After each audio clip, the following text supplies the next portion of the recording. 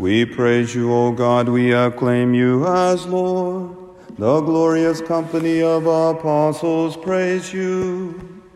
Alleluia, alleluia, alleluia. The Lord be with you. A reading from the Holy Gospel according to Luke.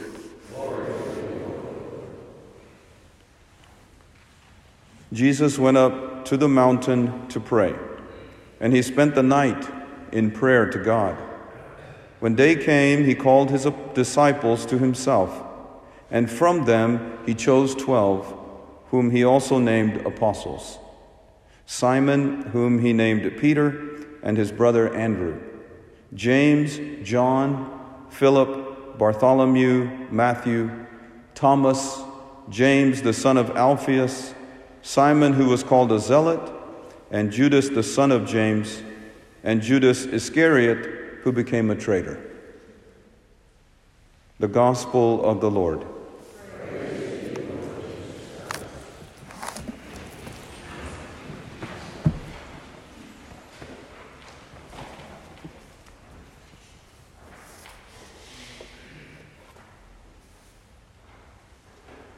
Do you have trouble remembering things? One of the best ways to aid your memory is with music. For example, can you name the 12 apostles that Jesus picks in the gospel today? You might get most of them by guessing, but you might also miss one or two. I recently heard the names of the 12 apostles set to music, to the song, "Jesus Loves Me, This I Know." And it made it a lot easier to remember their names for my poor memory. It goes like this. Jesus called them one by one, Peter, Andrew, James, and John. Next came Philip, Thomas too, Matthew and Bartholomew. Yes, Jesus called them. Yes, Jesus called them. Yes, Jesus called them. He called them one by one. James, the one they called a less, Simon also Thaddeus, 12th apostle Judas made. Jesus was by him betrayed. Yes, Jesus called them. Yes, Jesus called them. Yes, Jesus called them. He called them one by one. If you sing that song a few times, you will never forget the names of the 12 apostles, and you will not have to guess their names, especially Simon and Jude. I believe the connection between music and memory goes much deeper than learning a few names. It serves a liturgical function. That is, music stands in service of prayer and praise.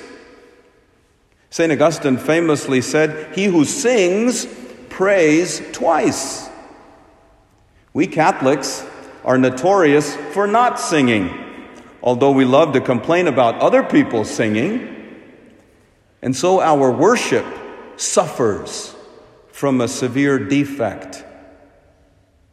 If the person who sings prays twice, then most of us Catholics are only praying once, as we recite our prayers without musical accompaniment. Ever since the COVID pandemic started, we have cut back severely on singing, and even removed the hymnals from the pews for a while. Of course, we did that with an abundance of caution for people's health and to not spread the virus.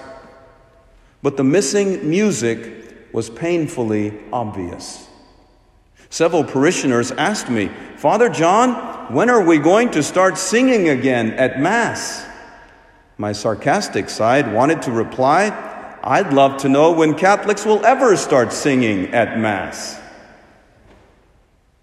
Did you know that many of the parts the priest says at Mass should really be sung? That is why many of our associate priests, who are well trained in the seminary, have sung the opening prayer, the Alleluia, the preface, etc. They are not singing to show off, but because they are truly praying and praising God. The priest who sings prays twice. In other words, music does not just help us to remember the apostles' names. Music is the best way to invoke God's name. Did you know that music is also essential in the Bible?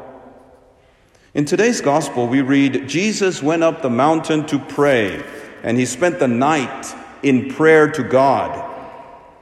How did Jesus pray? He did not pray the rosary all night long on the mountain.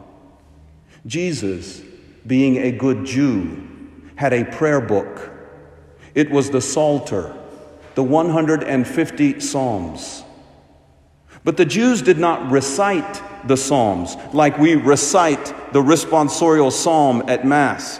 Rather, they sang it. It probably helped them to remember the 150 Psalms, like music helps us to remember the 12 apostles. When Jesus spends the night in prayer, therefore, we should imagine him on the mountainside singing the Psalms and praising his heavenly Father.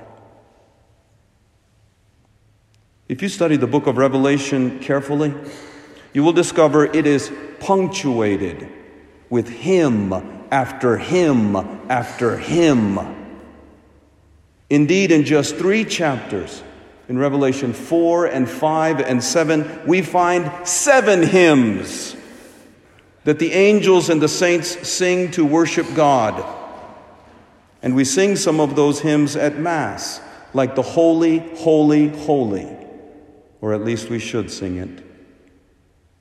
That is why the army of angels is best called the choirs of angels. The angels know, like St. Augustine, that he who sings prays twice. In other words, when we sing in the liturgy at the Mass, we join the army of angels who march in musical formation and defeat the evil one with both song and sword, just like the Marines march in musical rhythm and sing as they go. And if we look a little more closely at the spiritual battle, we will see that the song is the sword.